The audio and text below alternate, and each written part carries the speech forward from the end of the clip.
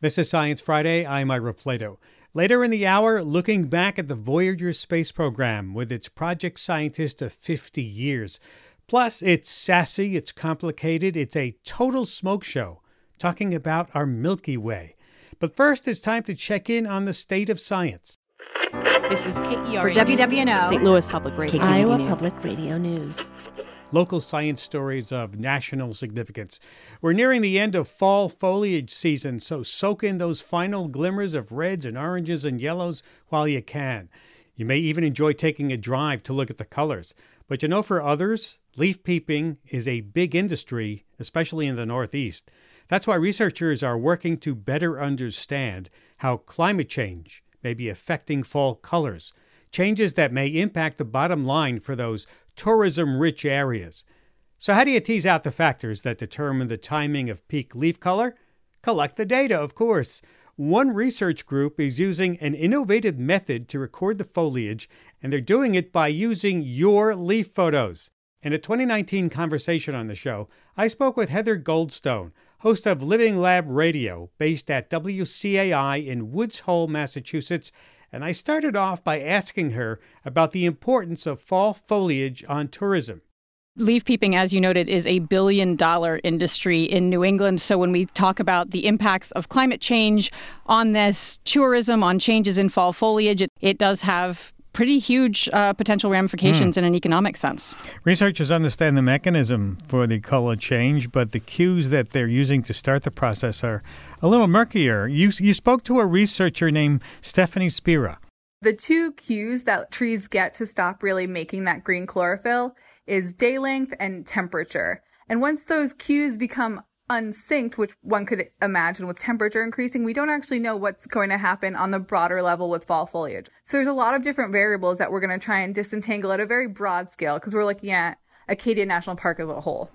Yeah, so Stephanie Spera is an assistant professor at the University of Richmond, but she's a New England native, really interested in how climate change is playing out in New England. And as she said there, they're trying to untangle all of these things. They're looking at temperature, at precipitation records over time.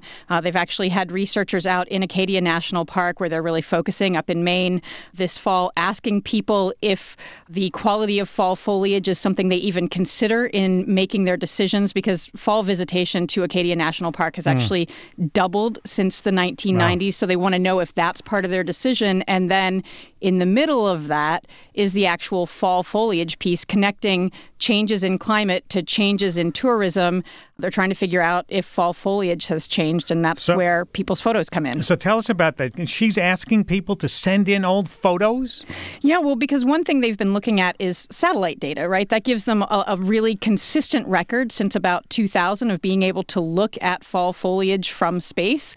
But that only gets them back to 2000, and they want to be able to go back a lot farther than that and start to really piece together a longer trend because, of course, fall foliage can vary from year to year hugely. So for that's where they're turning to their Leaf Peep for Science crowdsourcing mechanism, just asking anybody who's been to Acadia National Park to send in their photos of fall foliage. Because everybody's got shoeboxes full of old photos. when we used to have them printed out back in the day, right? How do people participate in this? Well, so most people are participating, I think at this point through social media. You can find Leaf Peep for Science or ANP for Acadia National Park fall foliage on Instagram, and people are just sending photos digitally. That's easy for the pictures from the cell phone era. Right.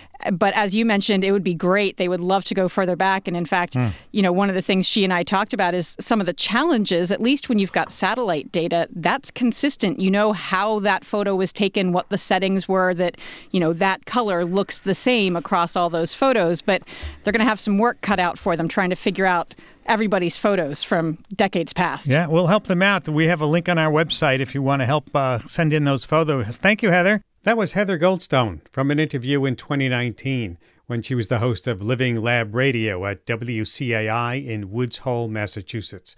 By the way, it's not too late to submit your fall foliage photos. Go to sciencefriday.com/leafpics to find out more. sciencefriday.com/leafpics. 45 years ago, the Voyagers 1 and 2 spacecraft were launched into the cosmos, setting off on their grand tour of our solar system and beyond. And even before they launched, scientists and engineers were hard at work planning and designing the mission, a mission that is still running, making Voyager 1 the farthest spacecraft from Earth. Last week, NASA announced the retirement of Dr. Ed Stone, who shepherded the Voyager program as its project manager for 50 full years. Yeah, some called him the grandfather of the Voyager mission. Back in 2013, I spoke with Ed for a status update on the mission, just after the Intrepid spacecraft had officially entered interstellar space. Should I ask that question that I've asked every time? Where is it, Ed? Well, it's now in the space between the stars, the interstellar space. It's really on a new journey. Has it left the solar system? Well, not really, you see, because the Oort cloud of comets is also in the same interstellar space as Voyager is now. So that part of the solar system is actually in interstellar space. But the textbook definition that we all grew up with, the 9 planets, now 8, that was always talked about the solar system. So it's past the planets then. Oh, it's well past the planets. That's right. The outermost planet is Neptune, which is 30 times as far from the sun as the Earth, and Voyager is now, when it entered interstellar space, was 122 times as far from the sun as the Earth. So you can see it. We are well outside of all the planets. Did you ever think it would get this far? Well, we hoped. We didn't know, of course. When Voyager was launched in 1977, the space age was 20 years old. And so we had no way of knowing whether spacecraft could last this long or not. But they really have done it. These are the longest-lasting spacecraft ever launched, and of course they are by far the farthest traveling ever launched. And what was its mission when it was first launched? The mission we had was very, very carefully defined to be a 4-year mission to Saturn. And everything else after that was a bonus. We launched in 1977 because that was the magic year when a single spacecraft could actually fly by all 4 giant outer planets. But we did it stepwise. First to Saturn, and then we added Uranus, and then we added Neptune, and then we added the interstellar mission, which has been going now since 1990. And how have you been able to get it past Saturn, which was your original destination, to get way out there? Well, we used the slingshot effect to propel the spacecraft. There was no problem in the sense of knowing how to get there. It was whether or not the spacecraft would actually survive and continue to function for that. Nobody knew that these spacecraft, there was no experience to say these spacecraft could work so well for so long and such great distances from the sun. The communication, of course, is 10,000 times more difficult out there than it is if you're near at 1 AU, only 1 AU away from Earth. What's the size of the transmitter power? It's a 22-watt transmitter, so but it's focused in generally toward the planets, and the signal strength itself when it gets to Earth is the Deep Space Network is something like 1/10 of a billionth of a watt. And it has one of these old tape systems on it. It has an 8-track digital tape recorder. So it recorded the images during our planetary encounters, and now we record the wideband data from the plasma wave system, which is the system which, in fact, gave us the final information we needed that we were in the dense plasma of interstellar space rather than in the more rarefied plasma, solar plasma that's inside this bubble. Mm-hmm. And take off for us some of the major accomplishments from the Voyager. Well, in the biggest sense, the most important planetary result was it really completely changed our view of the solar system. It revealed how diverse the bodies are in the solar system. Each one is unique, and that's because of geologic history affected each of them separately. But it's even more than that. That is, there's so many things that we thought we knew that we didn't. Before Voyager, the only known active volcanoes in the solar system were on Earth. And then we flew by Io, a moon of Jupiter, a small moon, and it had 8 active volcanoes, and it turns out 10 times the volcanic activity of the Earth. And so that was just the first step of sort of greatly expanding our view of bodies and their evolution and their properties, which prior to that was really based just on our more limited experience with Earth. Yeah, and you discovered all kinds of new properties about Jupiter and the other planets. That's right. Saturn, of course, we found its moon Titan had another nitrogen atmosphere, just like Earth, but even denser than the Earth's atmosphere, but no oxygen. Instead of that, it has methane, natural gas, which rains on the surface. So that, again, really sort of broadened, in a great way, broadened our view of bodies in the solar system. And I always like to talk about the last body we visited, which is Neptune's moon Triton. It's the coldest body we visited, only 40 degrees above absolute zero. So cold, the nitrogen is an ice form in its polar region, yet we found geysers erupting at 40 degrees above absolute zero. Wow. And before Voyager, the only known geysers were here on Earth. So time after time, our view had to be so greatly expanded. I think that's the biggest, broadest impact of that part of the Voyager mission. Mm-hmm. Now we're on a totally different mission, which is the first to leave the solar bubble and begin to sail on the cosmic sea that's between the stars, because that's what most of the Milky Way is the sea between the stars. It's not the stars, but the sea between. Is there, in your experience, and you, as I called you the grandfather of this project, are there any other spacecraft like the Voyager ever been built? No. These are unique spacecraft, and I think they will remain so because really you do this sort of thing where you survey so many new things just once. The future spacecraft, as you know, have gone into orbit because the next phase of exploration is the detailed look you can get only when you're in orbit. So what are your thoughts, Ed, today, now that this is all happening? Well, I think it's just remarkable, really. It's remarkable. But I think to put it in the larger context of exploration, this mission really has a commonality with the first circumnavigation of the Earth and with the first footprints on the Moon. Now we have the first spacecraft actually measuring and observing in this realm which is filled with matter from other stars than our own sun. That conversation with Voyager project scientist Dr. Ed Stone was recorded back in 2013. Best wishes, Ed, on a well-earned retirement. We have to take a break, and when we come back, as we ponder our election season, we'll revisit a conversation about the flaws in human judgment with Nobel Prize-winning psychologist Daniel Kahneman. Stay with us. This is Science Friday. I'm Ira Flato. People make lots of decisions every day, mostly little things like which shoes to wear, what to eat for breakfast. People can also make bad decisions that are not so little, decisions based on emotion, are short-sighted, or ignore key facts. This is especially noticeable when bad decisions are made by powerful people. I bring this up because you may be making an important decision next week. Election season is here, which gives we, the people, a chance to make our own decisions about how well we think our political leaders have made their decisions. Nobel Prize-winning psychologist Daniel Kahneman has made a career studying decision makers. Dr. Kahneman joined me in this interview last July at the publication of his latest book called Noise, A Flaw in Human Judgment.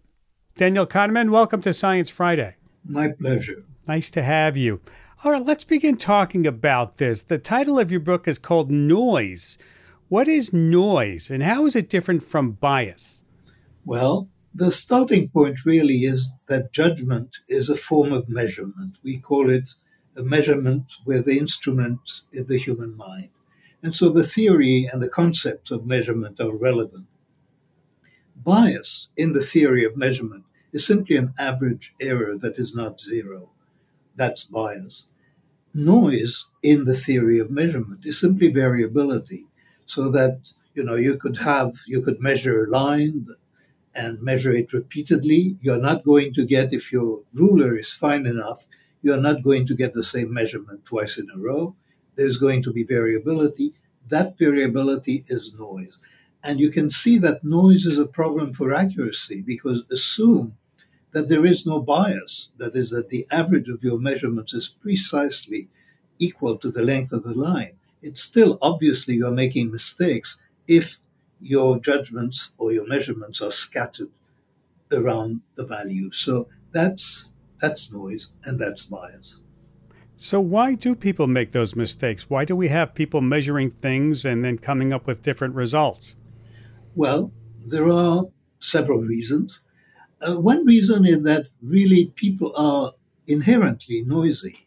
So that, when you sign your name twice in a row, it doesn't look exactly the same. We cannot, in fact, exactly repeat ourselves. We're in a series of states, and those states have an effect on the judgments we make.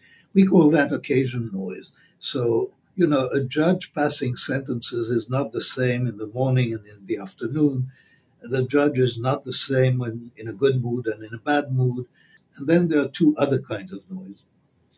To understand the next form of noise, the easiest is, let's stay with the judge. So some judges are more severe than others. Some judges are lenient. We call that level noise because the level of their judgment, there is an individual bias. But then the most interesting source of noise is that judges do not see the world in the same way. That is, if they had to rank defendants or crimes, they would not rank them alike.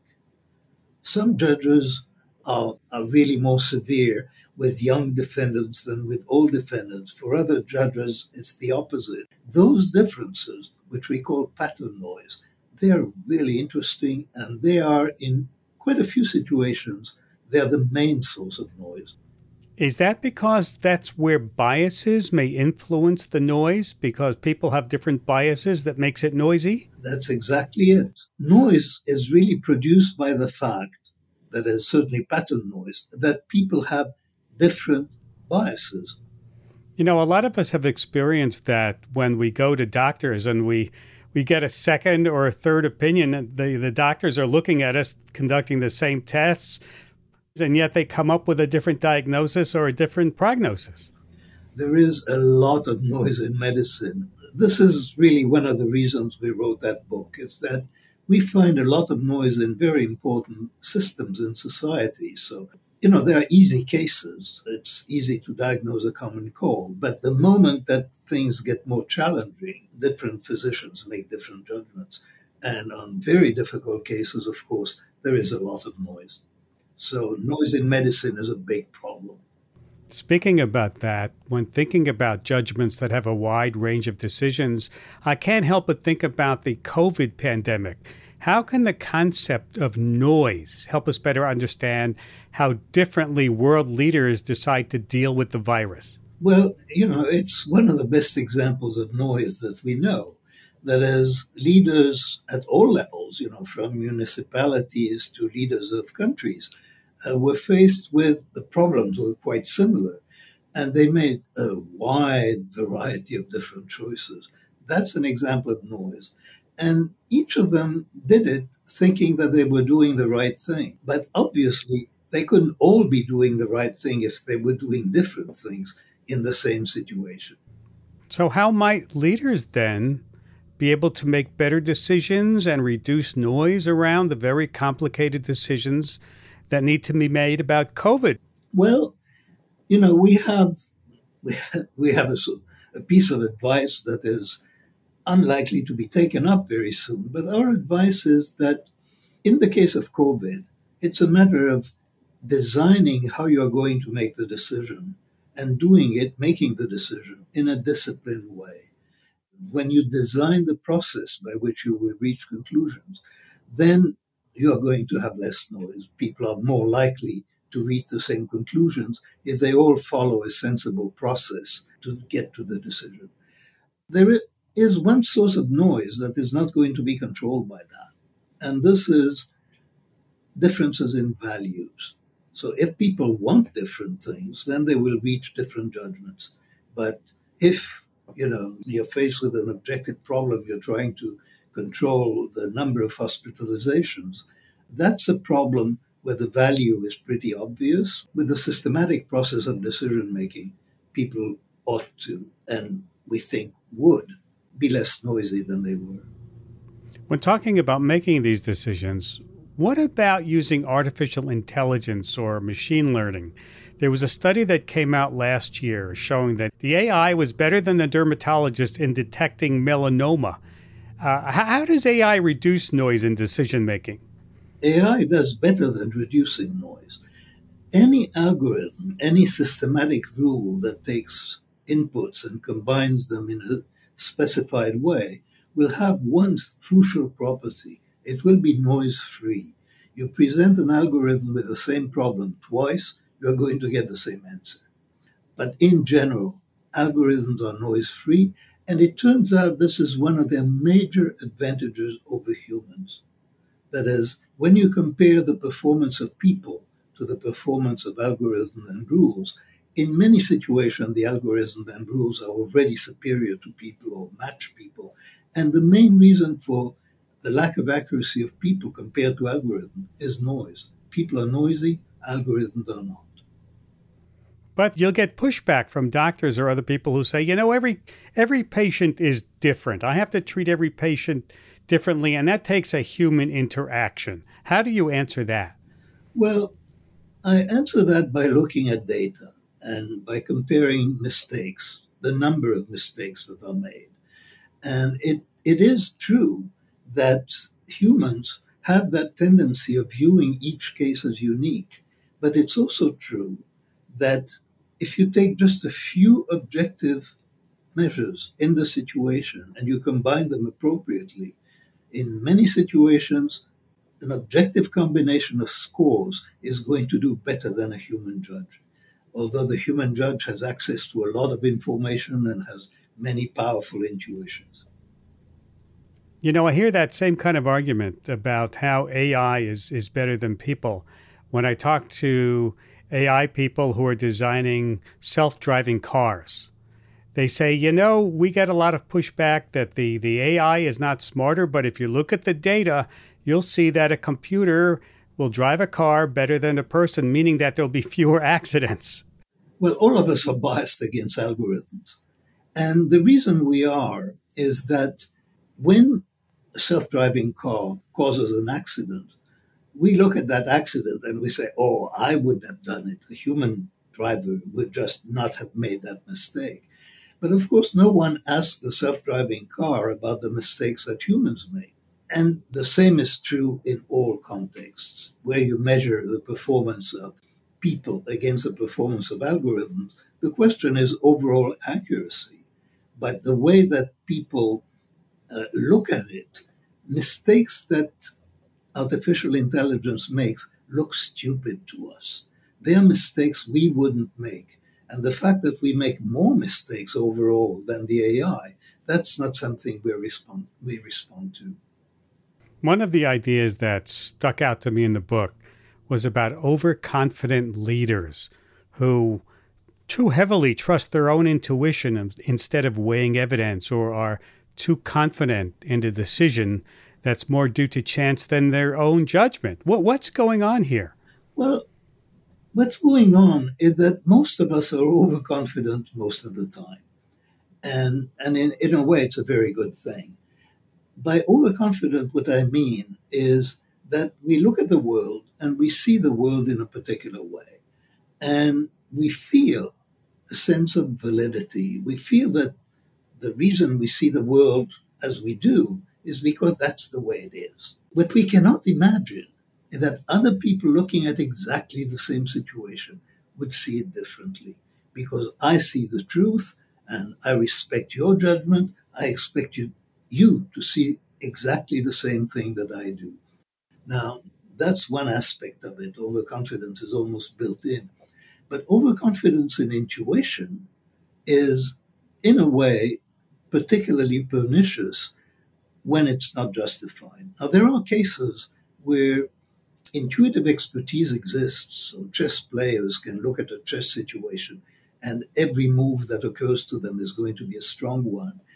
But people feel they have intuitions when there is no way that they could have correct, valid intuitions. For example, anybody who makes predictions about what will happen in the stock market to individual stocks in particular is just deluding herself. It's not possible. And yet people feel that it is possible. They have intuitions and they trust them. And it's a big problem. I'm Ira Flato. This is Science Friday from WNYC Studios. If you're just joining us, I'm speaking with Nobel Prize winner Daniel Kahneman about some of the flaws in human judgment. One of the things I've been batting around a lot lately is what biases lead people to believe something that is patently false, specifically how so many people bought into the big lie that Donald Trump really won the election and then the ensuing insurrection of January 6th. What makes people believe in an easily disputable lie so fully? Well, we have the wrong idea about where beliefs come from, our own and those of others. We think we believe in whatever we believe because we have evidence for it, because we have reasons for believing. When you ask people, why do you believe that? They are not going to stay dumb. They're going to give you reasons that they're convinced explain their beliefs. But actually, the correct way to think about this is to reverse it. People believe in the reasons because they believe the conclusion. The conclusion comes first. And the belief in the conclusion, in many cases, is largely determined by social factors. You believe what people that you love and trust believe. And then you find reasons for it. And they tell you reasons for believing that, and you accept the reasons. But it's largely a social phenomenon. It's not an error of reasoning. And that, by the way, is true for your beliefs and my beliefs. Your beliefs and my beliefs reflect how we've been socialized. It reflects the company we keep. It reflects our belief in certain ways of reaching conclusions, like a belief in the scientific method. Other people just have different beliefs because they've been socialized differently, and because they have different beliefs, they accept different kinds of evidence, and the evidence that we think is overwhelming just doesn't convince them of anything. Are there cases in which variability in judgment is actually a good thing? Oh, many cases. That is, we define noise, and that's important. We define noise as unwanted variability, so that when you have underwriters in an insurance company looking at the same risk, you would want them to reach approximately or exactly the same conclusions. But I want variability in the judgments of my film critics. I want variability in the judgments and opinions of people who are creating or inventing new things. So variability is often very desirable, but in some contexts, variability is noxious. Mm-hmm. One last question. I've been following your career for a long time, and I've always wondered what got you and your longtime former psychologist partner, the late Amos Tversky, so interested in human biases and studying. Where did you fellas decide this was something you wanted to study? Well, it was really ironic research. We found that we were prone to mistakes. It was all about statistical thinking when we started. And we noticed that we had wrong intuitions about many statistical problems. We knew the solutions, and yet the wrong intuitions remain attractive. Can you put a finger on why we have so many flaws in our intuitive judgment? So it's not that you could, we could perform surgery and excise all the sources of biases from human cognition. If you removed all the sources of biases, you would remove a great deal of what makes cognition accurate in most situations. So we are built to reach conclusions, not necessarily in a logical way, but in a heuristic way. And heuristic ways of thinking always necessarily lead to some mistake, although on average they could lead to correct judgment and faster than reason would do. It's not that we're studying incorrect mechanisms. The mechanisms are very useful. That mechanism, which is usually useful, will lead people to systematic errors. Well, thank you very much, Dr. Kahneman, for taking time to be with us today. It's a pleasure talking with you. That was our conversation from July with Dr. Daniel Kahneman about his book, Noise, A Flaw in Human Judgment. We have to take a break, and when we come back, for thousands of years we've told stories about the stars. Now our Milky Way is here to tell its own story in a book by astronomer and folklorist Moya McTeer. Stay with us. We'll be right back after this short break. This is Science Friday. I'm Ira Flato. Picture this. You are a galaxy, a vast collection of stars, planets, dust, and hot gas. You're 13.6 billion years old, You know pretty much everything, and you've decided to tell all. That's the premise of astronomer and folklorist Moya McTeer's new book, The Milky Way, an autobiography of our galaxy. She tells the story of our galaxy and the universe from the voice of a sassy, sometimes depressed Milky Way.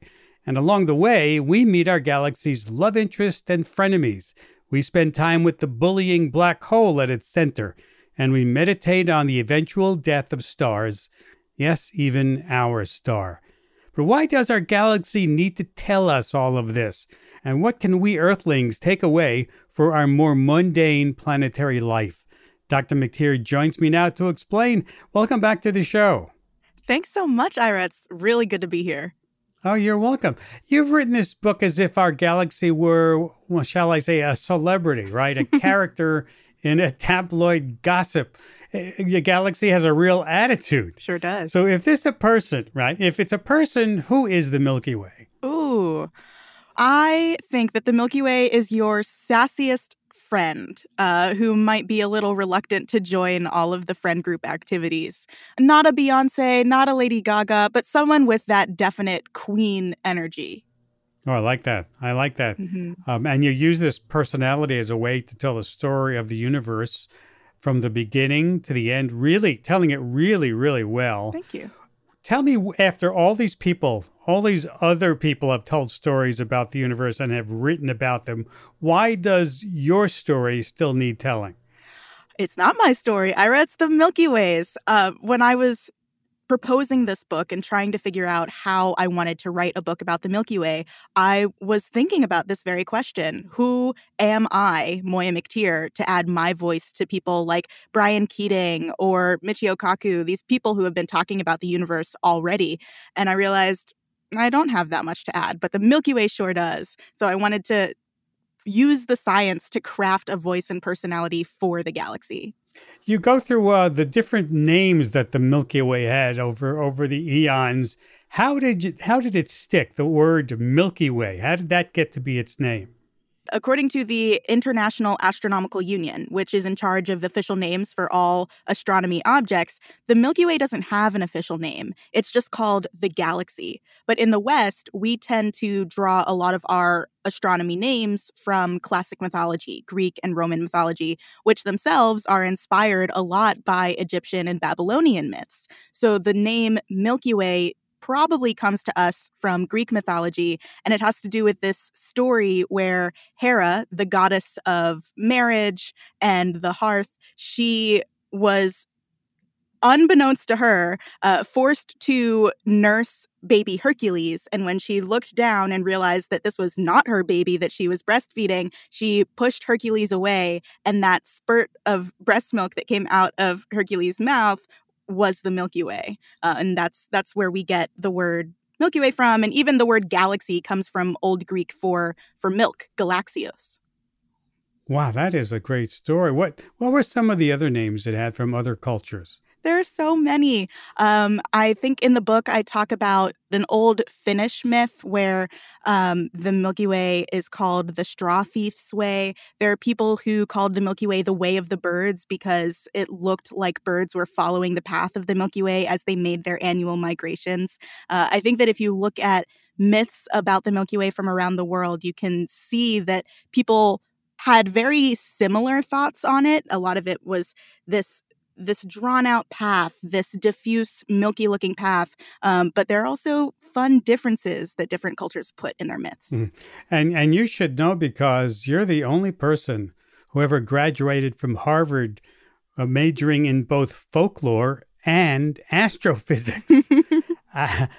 A little opposite ends of the spectrum. Just a bit. At least that's what most people think when they hear it. But the more you start thinking about that connection, the more overlap you see between them. Initially, it's, you're going to talk about constellations or astrology. But then when you think about it more, it's, well, maybe you can start comparing creation myths from different cultures around the world and see how they compare to our Big Bang, scientific understanding of cosmology. And then the direction I took it was just fictional world building and seeing how space has influenced our culture and our folklore here on Earth, because it really has. There's a lot of influence there. For example, give me one of the greatest influences.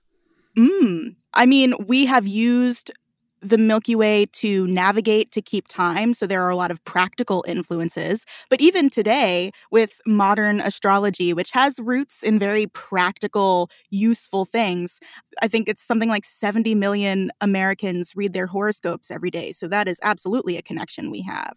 Mm. And yeah, we still name satellites and space missions and all kinds of objects we send into space after folklore. We sure do. Yeah, usually there are like competitions. The IAU will often, or NASA will often ask the public what they think something should be named with a few options. And often those options are based on mythology because now there's kind of a naming trend in place where we want to keep with that same pattern of having constellations and comets and moons that we find in the solar system named after creatures and figures from folklore.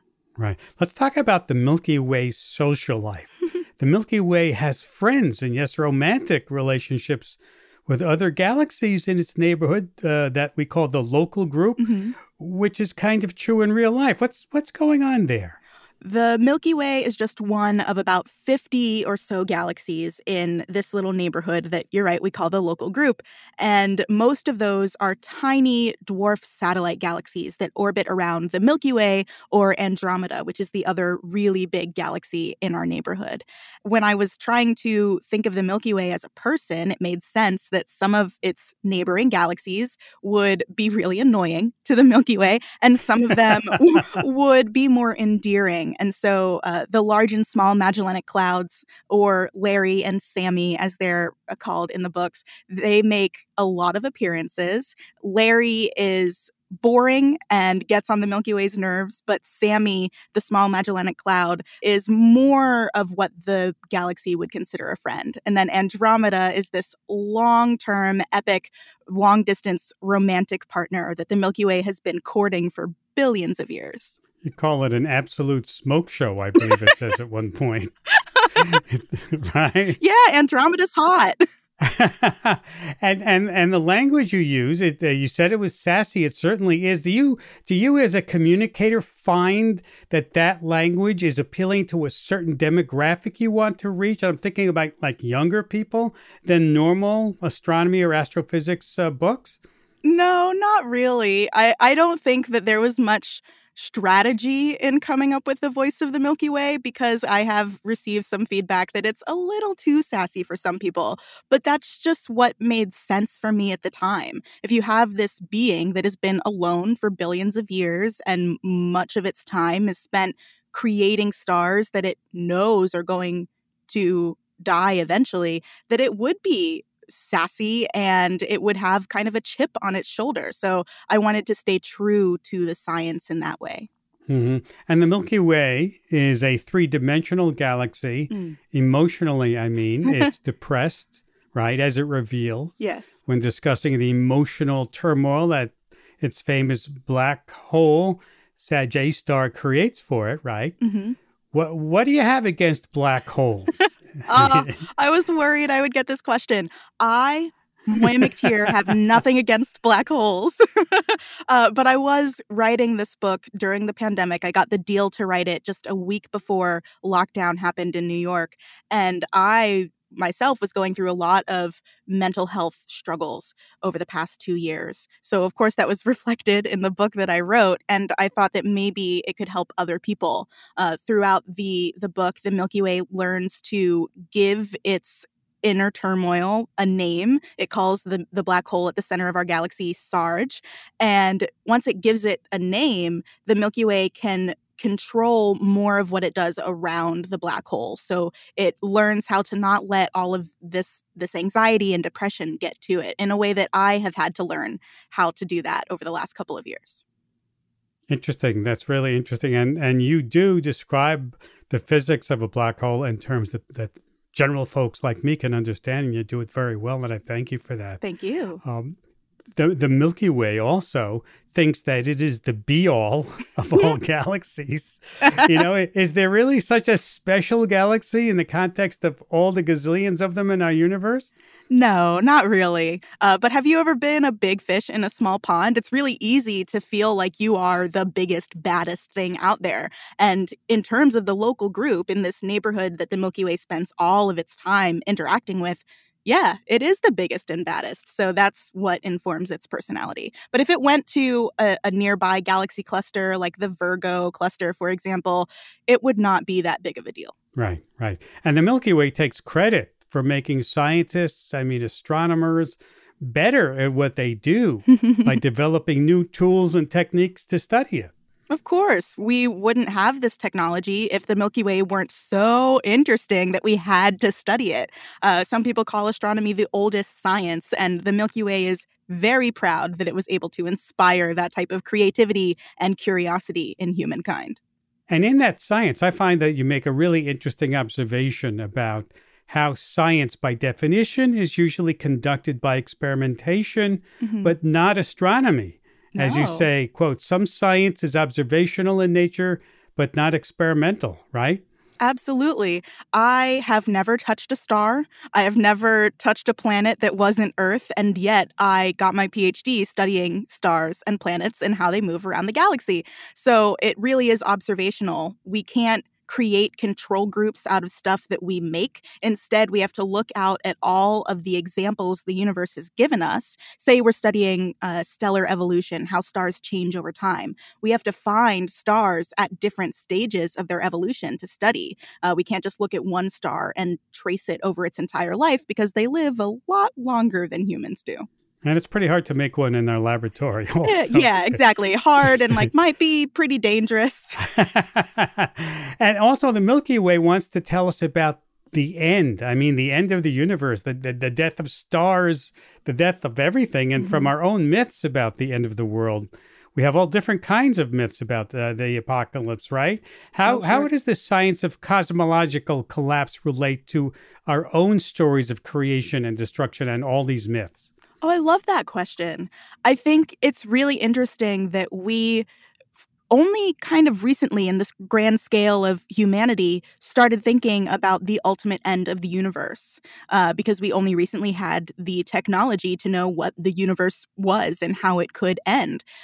But even though that's a recent thing, humankind has thought about the end of the world for as long as we have thought about the beginning of the world. I love that we assumed that things would end because that kind of makes the time we have precious. I love the way that you can project our human lifespan and the fact that we will die onto the biggest things that we could possibly comprehend, like the universe, which will also die. So in a way that makes it just like us, but a lot bigger. Yeah, it gives us a sense of our own mortality. Yeah, that's really important for us to have. Yeah. And the Milky Way is also sad about us because we're not telling stories about it like we used to. And you leave us with the directive to start telling new stories. Yeah. Where exactly will these new myths come from? We are creating new myths all the time. There's a chapter in the book called Modern Myths, and I poke a lot of fun at science fiction, especially Star Trek. In an earlier version of the book, there were a lot more digs at Star Trek than you see in this final copy. And well, I'm glad you brought that up because one of the digs about Star Trek and other creatures that we make up is a worry that humanoid-looking aliens on rocky planets with breathable atmospheres are going to give us the wrong idea about what lies outside of our own solar system. Yeah. Right? And what to look for. Absolutely. Why should anything else in the universe look like us when there is an amazing diversity of planets out there that vary in size, the type of star they orbit? I think it's a lot more interesting to think about aliens that would evolve and adapt to the environments that they're in. And there are just so many fun environments out there. Like, why limit our imagination to stuff that looks like us? Finally, I want one last question about the Webb telescope. I'm sure you've seen these wonderful images. What do you think was so special about the JWST images that you saw?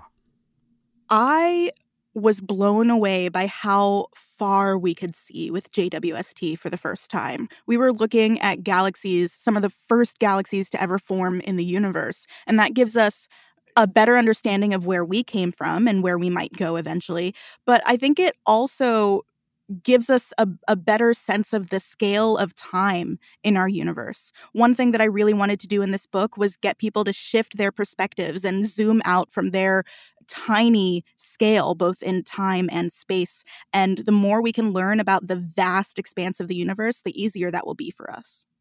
And as an aside, the Milky Way says that we need to rename the telescope. And Facts. Who are we to argue with our own galaxy, right? Yes, there has absolutely been a push in the astronomy community to rename JWST.